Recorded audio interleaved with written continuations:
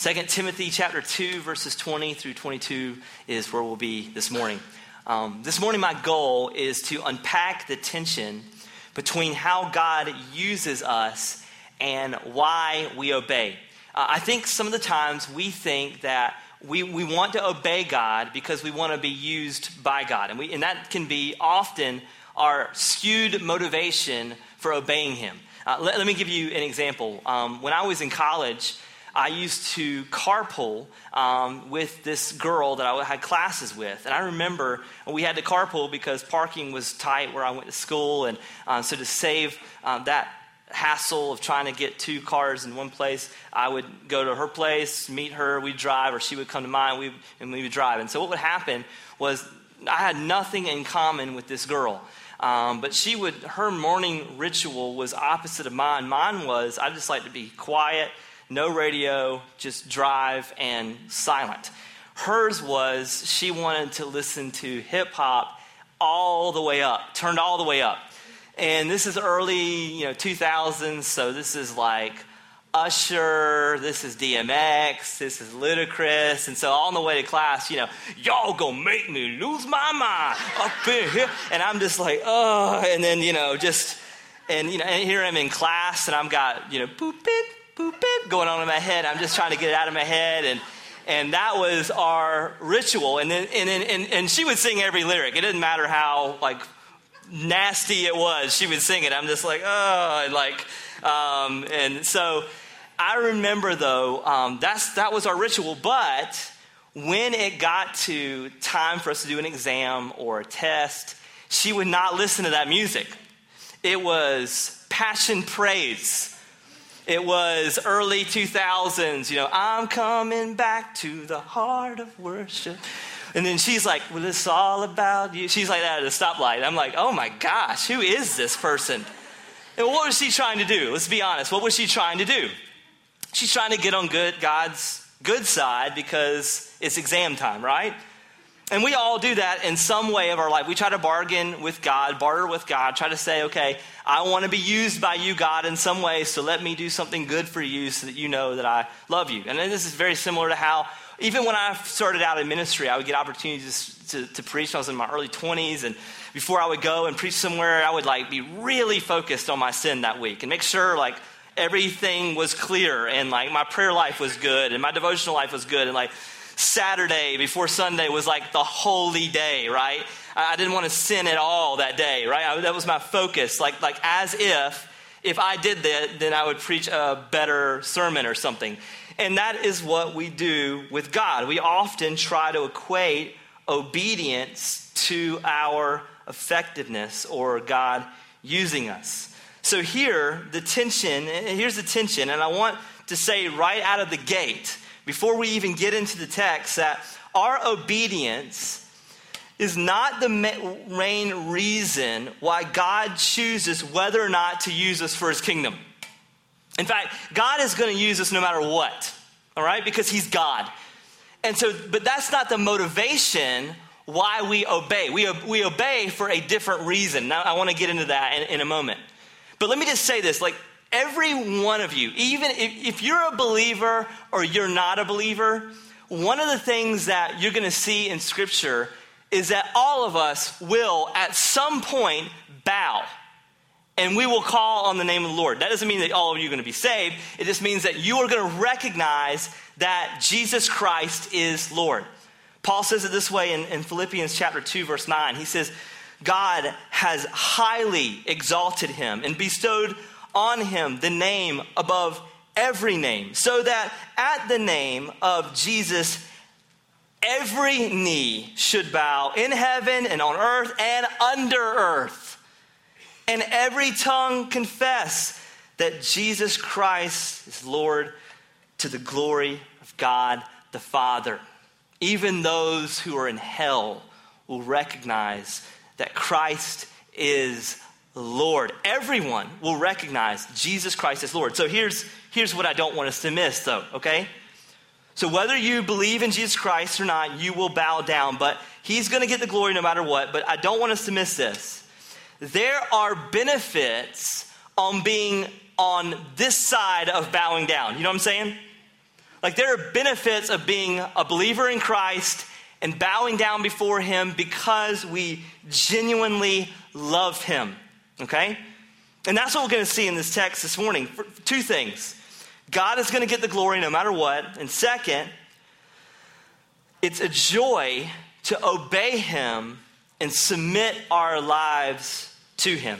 And that's what we're going to see in 2 Timothy chapter 2 this morning. So let me bring you up to speed of what we've seen so far. Paul is telling a younger pastor named Timothy, who's pastoring this church in Ephesus, in chapter 2, how to rightly handle the word of God.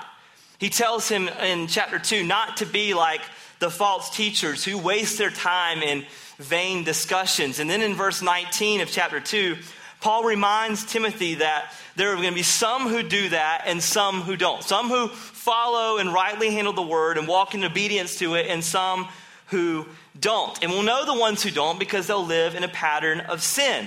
And then what he's going to do, and he's telling Timothy this as he's pastoring this church, Timothy, don't be discouraged. Even though there's going to be non-believers in the church, we shouldn't be discouraged by that. In fact, it's just going to display the power of the gospel.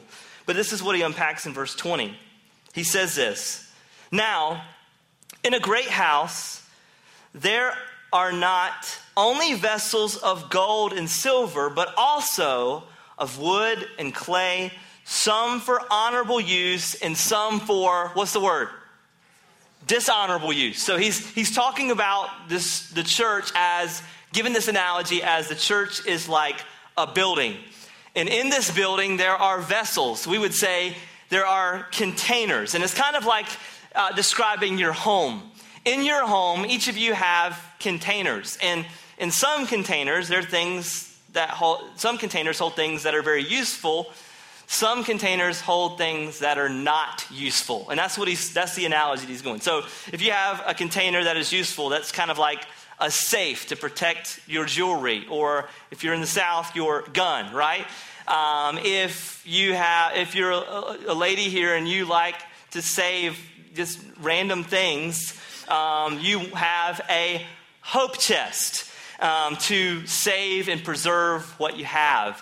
And that is a container of honorable use. You want to use it for a good purpose, to hold something that is valuable and precious. And then he says, and there's containers of dishonorable use. So that would be like your trash can, an ashtray.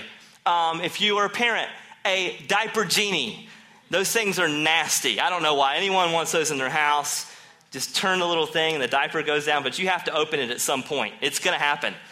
And so these are storing garbage. That's what he's saying. And so he's comparing this analogy of containers to the church. He's saying in the church there are people who they're believers. They have in them something that is used for his glory. And then he goes to the other point and goes, okay, there are some who store garbage, dishonorable use. And so here's what he's basically saying.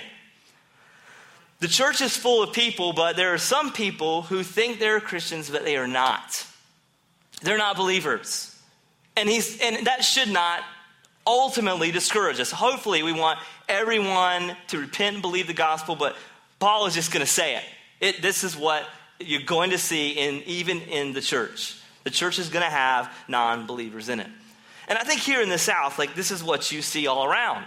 And I think we get discouraged sometimes when we hear these national statistics about Christians of America, like we say, the divorce rate's the same for Christians as it is for non-Christians, or, debt is the same for Christians as it is non-Christians, or substance abuse is the same as Christians and non-Christians. But let me just even push back on that, because I think, 75% of America claims to be Christian, okay? Can we just say that's probably not true? I mean, can we just maybe agree that perhaps the statistics are because it's not that the church is acting like the world as much as it is the world is, so much of the world is actually in the church. You have a lot of non-believers in the church, a lot of people who think they're believers, but in fact, they are not. And I'm not saying Christians don't sin or make mistakes, but I do know this, that when Jesus changes your heart, you'll never be the same.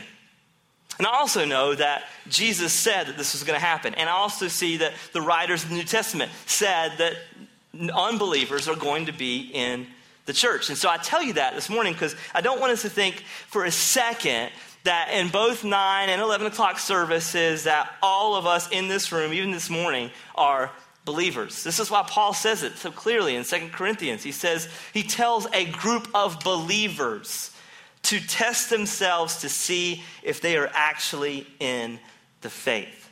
And so Paul knew that the church had non-believers in it. So here he calls them, he calls it dishonorable use. Now, notice what he says. He doesn't say unusable.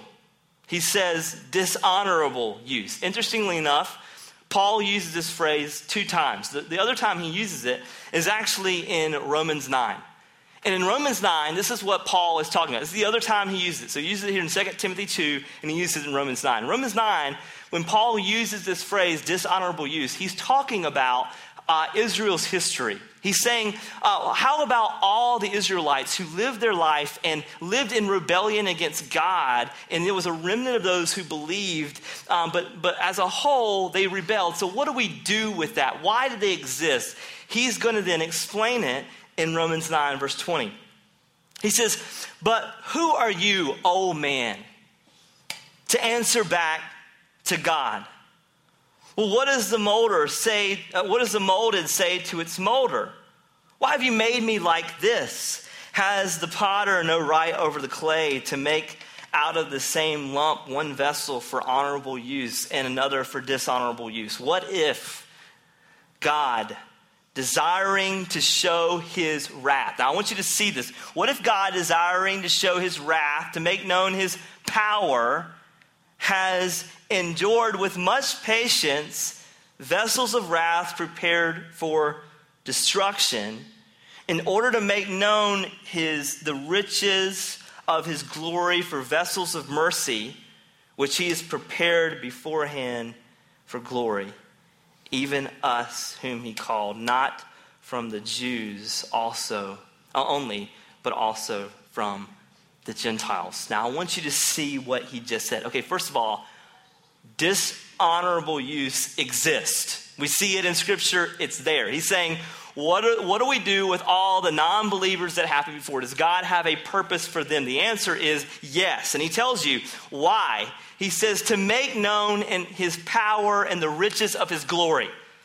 So to understand the 2 different chasms that you have, and understand good, we've got to see some bad. And that's how we see what is good. In the grace that's been given us, we see the wrath of God poured out on those who don't believe. And that helps believers see, man, I have been saved from so much.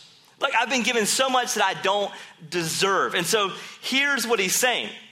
So we can believe in him or not, but he's still going to display his glory and his power. So how does God get the glory for the one who doesn't believe, even outside of us seeing his wrath displayed and then us seeing his mercy displayed to us? Well, first of all, we've got to see the context of 2 Timothy 2 and Romans 9. Both places he's talking about how God is going to get the glory even in the face of unbelief. And even in Romans 9, he's talking about the unbelief of Israel and how God's going to get the glory for in spite of their stick-necked disobedience toward him. But how does this work? Well, if you're like me, you came from a dysfunctional family, all right? Somebody raised their hand. Me. If you, like me, you came from a dysfunctional family, and you think about, okay, I am one of many siblings, and some of my siblings are not believers. So why is it, okay, how am I a believer? And then you go back to what happens with my grandfather and my grandfather before, and all these people in my life who had Tugwell men, have had a history of alcohol addiction and being workaholics. So what is God's purpose in that? Like, how does God get the glory in that? I can give you one reason why God gets the glory in that. One, and this is out of thousands of reasons how God gets the glory in that, is I happen to be born. And I'm not saying that boastfully, but here's what I mean. In order for me to be a Christian, I have to be born, right? So how am I going to be born? Well, God has to raise up other people to make me born, okay? I mean, I'm not going to have to explain to you how that works, but it works, okay?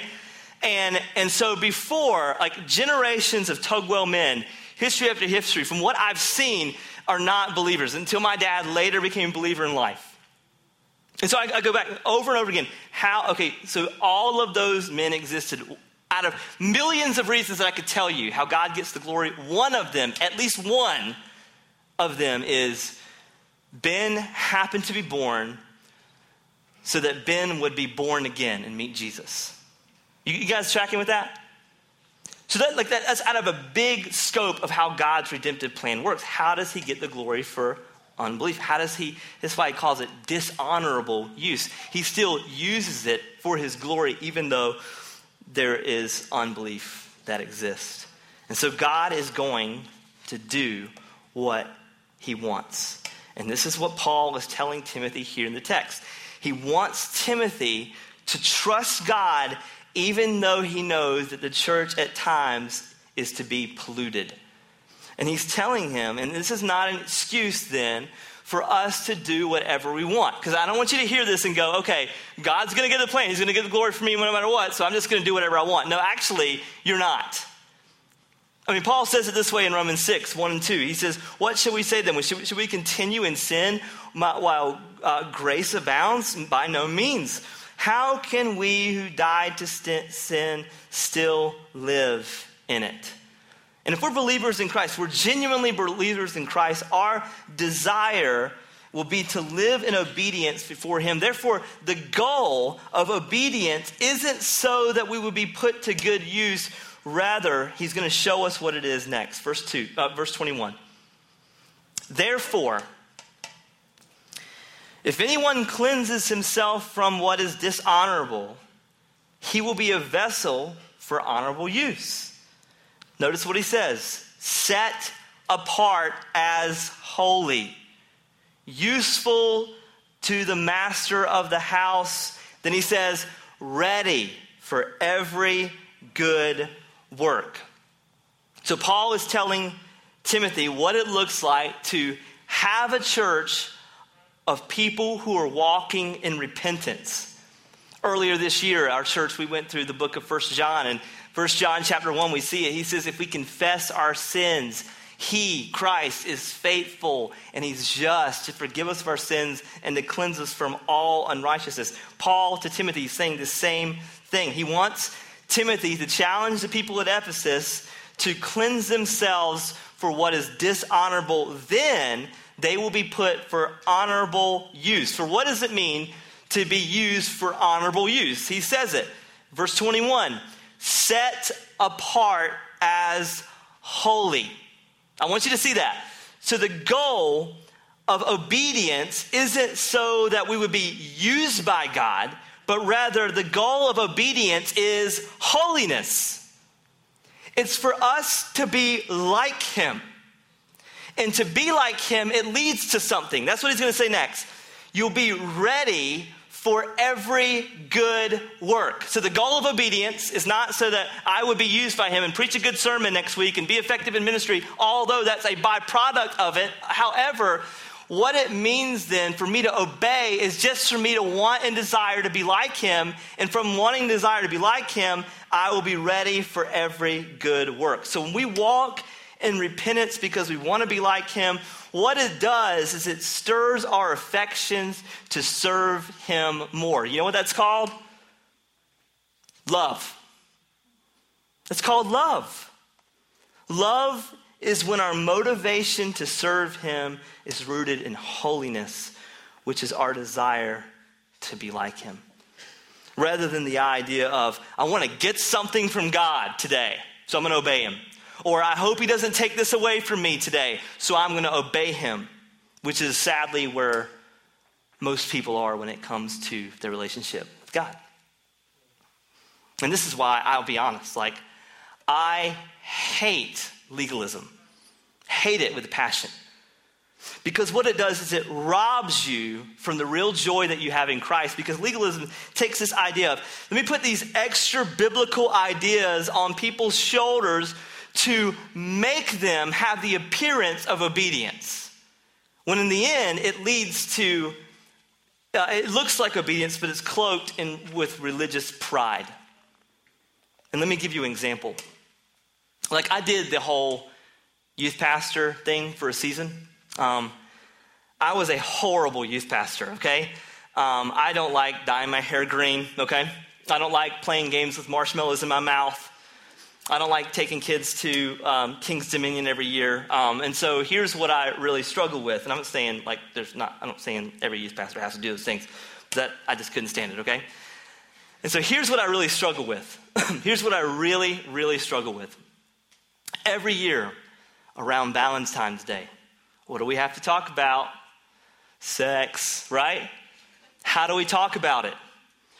Well, we don't want teenagers to have sex before marriage, so we need to challenge them not to have sex before marriage. So what do? We're going to scare the mess out of them so they don't ever want to have sex, ever. And so what do? We start with, let's give them a lot of statistics on unplanned pregnancies and how their lives end up, right? Let's tell them how unreliable condoms are. That'll work. Let's tell them all of the STDs they could potentially get if they have sex before they get married. Or if that doesn't work, we'll show them pictures of STDs and to make sure they really get this, right? Or you hear the thing of, if you have sex before you get married, you're going to be damaged goods. You'll be no good for somebody else. And that's not the gospel at all. That's not even motivating someone out of a genuine love for God. It's just motivating them out of guilt and scare tactics. Obviously, we believe here at Integrity that husband and wife in the confines of marriage should become one and they should enjoy each other. And so that we would teach that. But the motivation, the scare tactic is what I want to focus on, because this is where I think we get lost in legalism.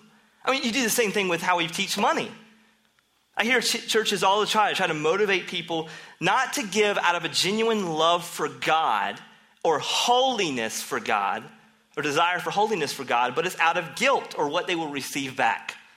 How many times you hear the sermon of, if you sow a seed, you get back tenfold, right? So what's the motivation for you to give? To get rich.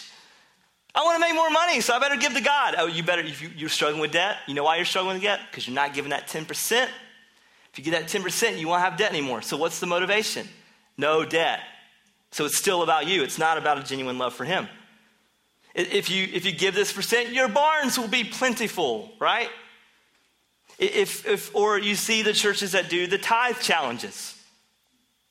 Let me tell you, if you tithe and if you're not blessed at the end, we'll give you your money back. That's insane. Like, that's motivating people just out of what you get out of it. And that's not even Christianity, because it's all motivated out of gift. It's just legalistic garbage, and it doesn't produce anything that relates to holiness or a genuine love for God. It just produces fear, guilt, and even worse, religious pride. Why does God want our purity? Because we love him and we want to be like him and we want to be set apart. That's the motivation why we want to be pure. It's not scare tactic. It's not how many STDs we could get. It has nothing to do with that. It's all about we love him. Now, some of those are the side effect of disobedience, but the motivation is a genuine love for him. Why do we give? Well, we give because we want to emulate Christ. What did Christ do? He gave us everything. And to be holy means to be set apart and to be like him, which means we want to live our lives. We want to give everything. And it's motivated out of our love and our desire to be like him. So it's different. It's different. So why do we stop sinning? Is it to get something out of him? No, it's to be like him. It's to be holy. And holiness always stirs a greater affection for him. And that's what it truly means to love God. Listen, every parent in this room has a story about their kids who do something for them because their kids genuinely love them. And on the flip side of that, every parent in this room has a story about their kids who do something for them because their kids are trying to get something out of them. Every single one of us. But what would we rather have as parents? Do we want our kids to do something for us because they're trying to get something out of us? Or do we want kids to do something for us because they really love us? It's out of genuine love, is it not? I mean, I can think back to some of the sweetest times with my oldest son, Finn. He's at that age now where he's starting to sleep in a little bit, like sleep till like 10 o'clock, But back in the day when he was just 3 or 4 years old, he would wake me up in the morning because he was like the first person to get up. And in those days, he was like a morning person. He was the sweetest little guy. And I don't drink coffee, okay? And that's rare for church planters. I drink a Coke in the morning. I drink one, and that's a caffeine for the day. And it's funny. I talk to coffee drinkers, and they'll say, "You drink a Coke in the morning? That is so bad for you." And I'm like, "How many cups of coffee do you have?" 8. Oh, health nut over here. Give me advice. And so that was me. I drink a Coke every morning. And I know my son, Finn, when he was about 4 years old, he knew that about me. And he also knew Dad needs to eat better. And so what he would do is he would bring me every morning. I'd wake up. My eyes are still blurry. I'd wake up, and he's right there staring at the edge of my bed. And he'd raise his hand, and he'd have a Coke in one hand and a granola bar in the other. And he'd kiss me and say, "I love you, Daddy."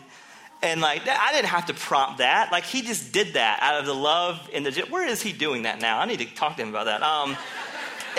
And so it was just out of a genuine love for his dad that he would want and desire to do that. But what if I said, "Finn, if you don't get up and get me a Coke in the morning, I'm going to take everything from you, and you're not going to play video games for a month," and blah, blah, blah, blah, blah. And that was but would I receive that love in the same way? No, it wouldn't be love. It'd be fear. It'd be guilt.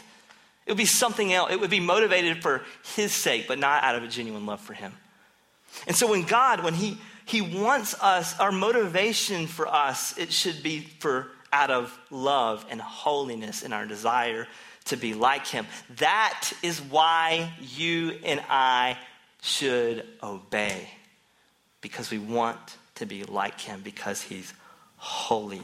Now, it's important that we grasp what we see next as we think through what it means to walk in this way.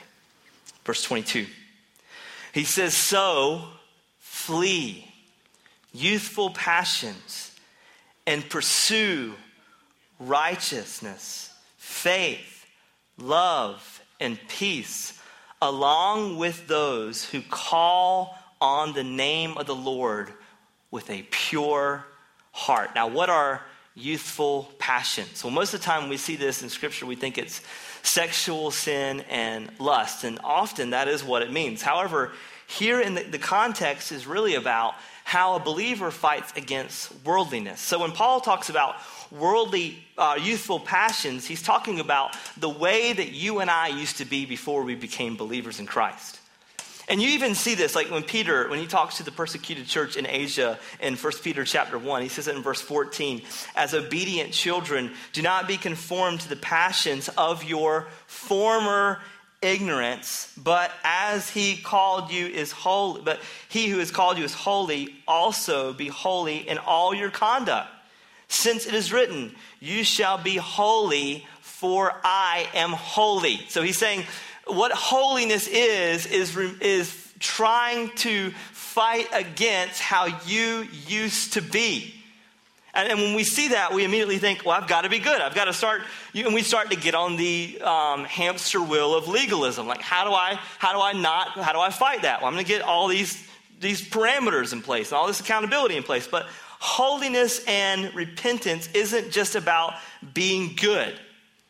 Real repentance is about changing our heart and our mind. And there's this two-sided coin to this that we're going to see, that we see in verse 22.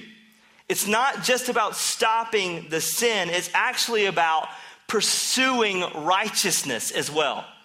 And I want you to see the two sides to this coin, because often the latter gets lost. We think repentance is just about stopping sin, but we lose the part where it's also about pursuing righteousness. And that's why he says in the second part of verse 22, he says, "Pursue righteousness, faith, love, and peace, along with those who call on the name of the Lord with a pure heart. Now, I'll unpack each of those next week when we get into the text, but I want you to see this. Cleansing can never be a matter of just avoiding the bad things. It must also be a pursuit of good things, of godly things.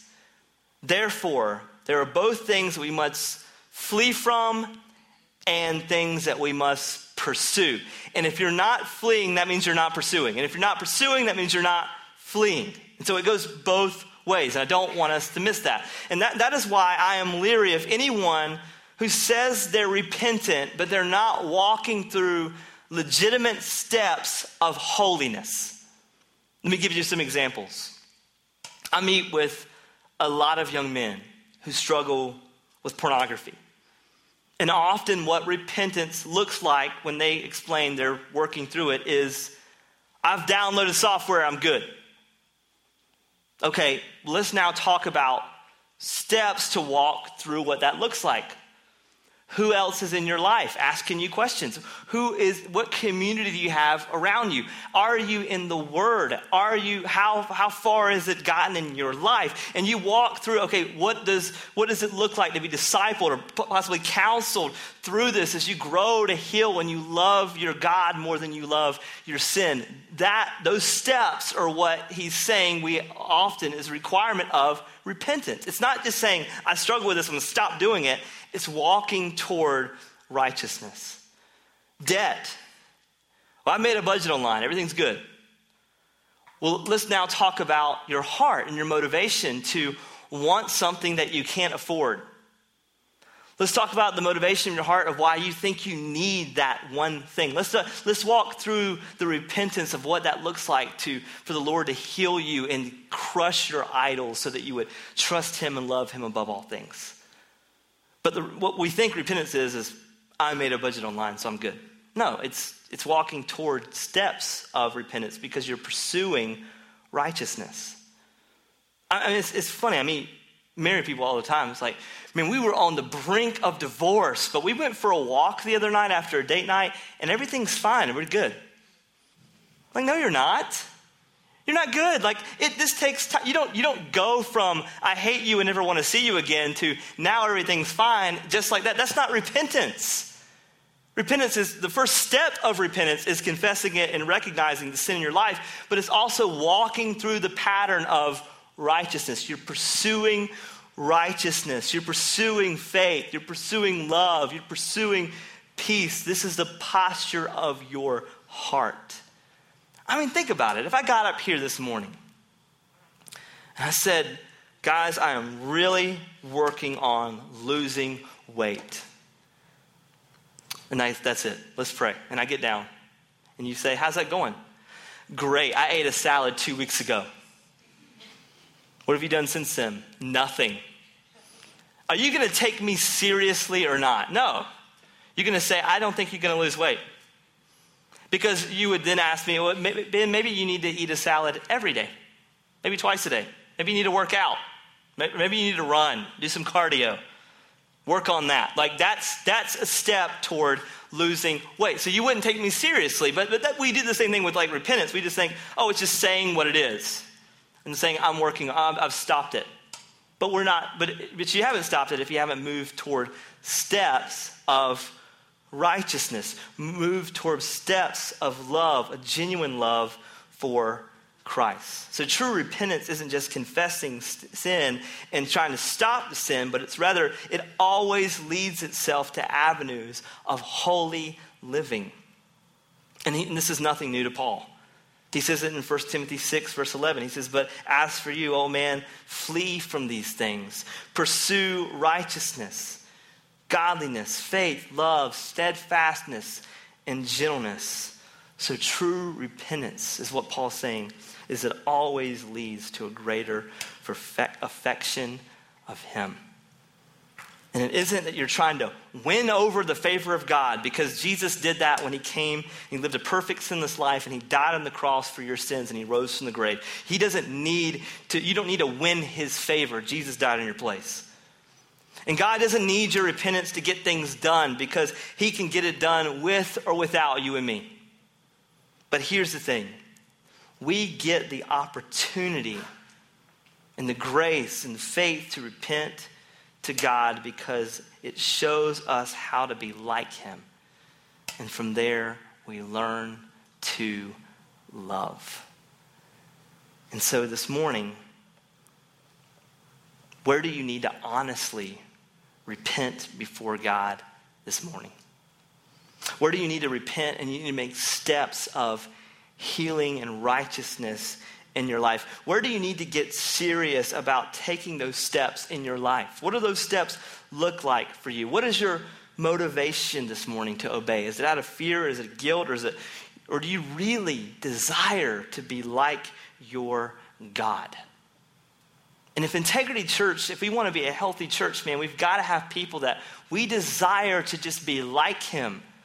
And the overflow of joy and love that we have for this church and this city and throughout the world, it needs to be starting point of we want to be like God. We want to be holy as he is holy, and we want to love him. And from that, we want to love others. And so for us, it's going to take that heart of walking in true repentance. And so I wrote down this prayer that I thought would be helpful for my own soul and just for our church. And it's simple. It says, I wrote down, Father, make me like you. For you are holy. For you are love. And maybe that would be our prayer this morning. What does it mean for you to truly walk in repentance and desire to be like him? God help us. Let's pray.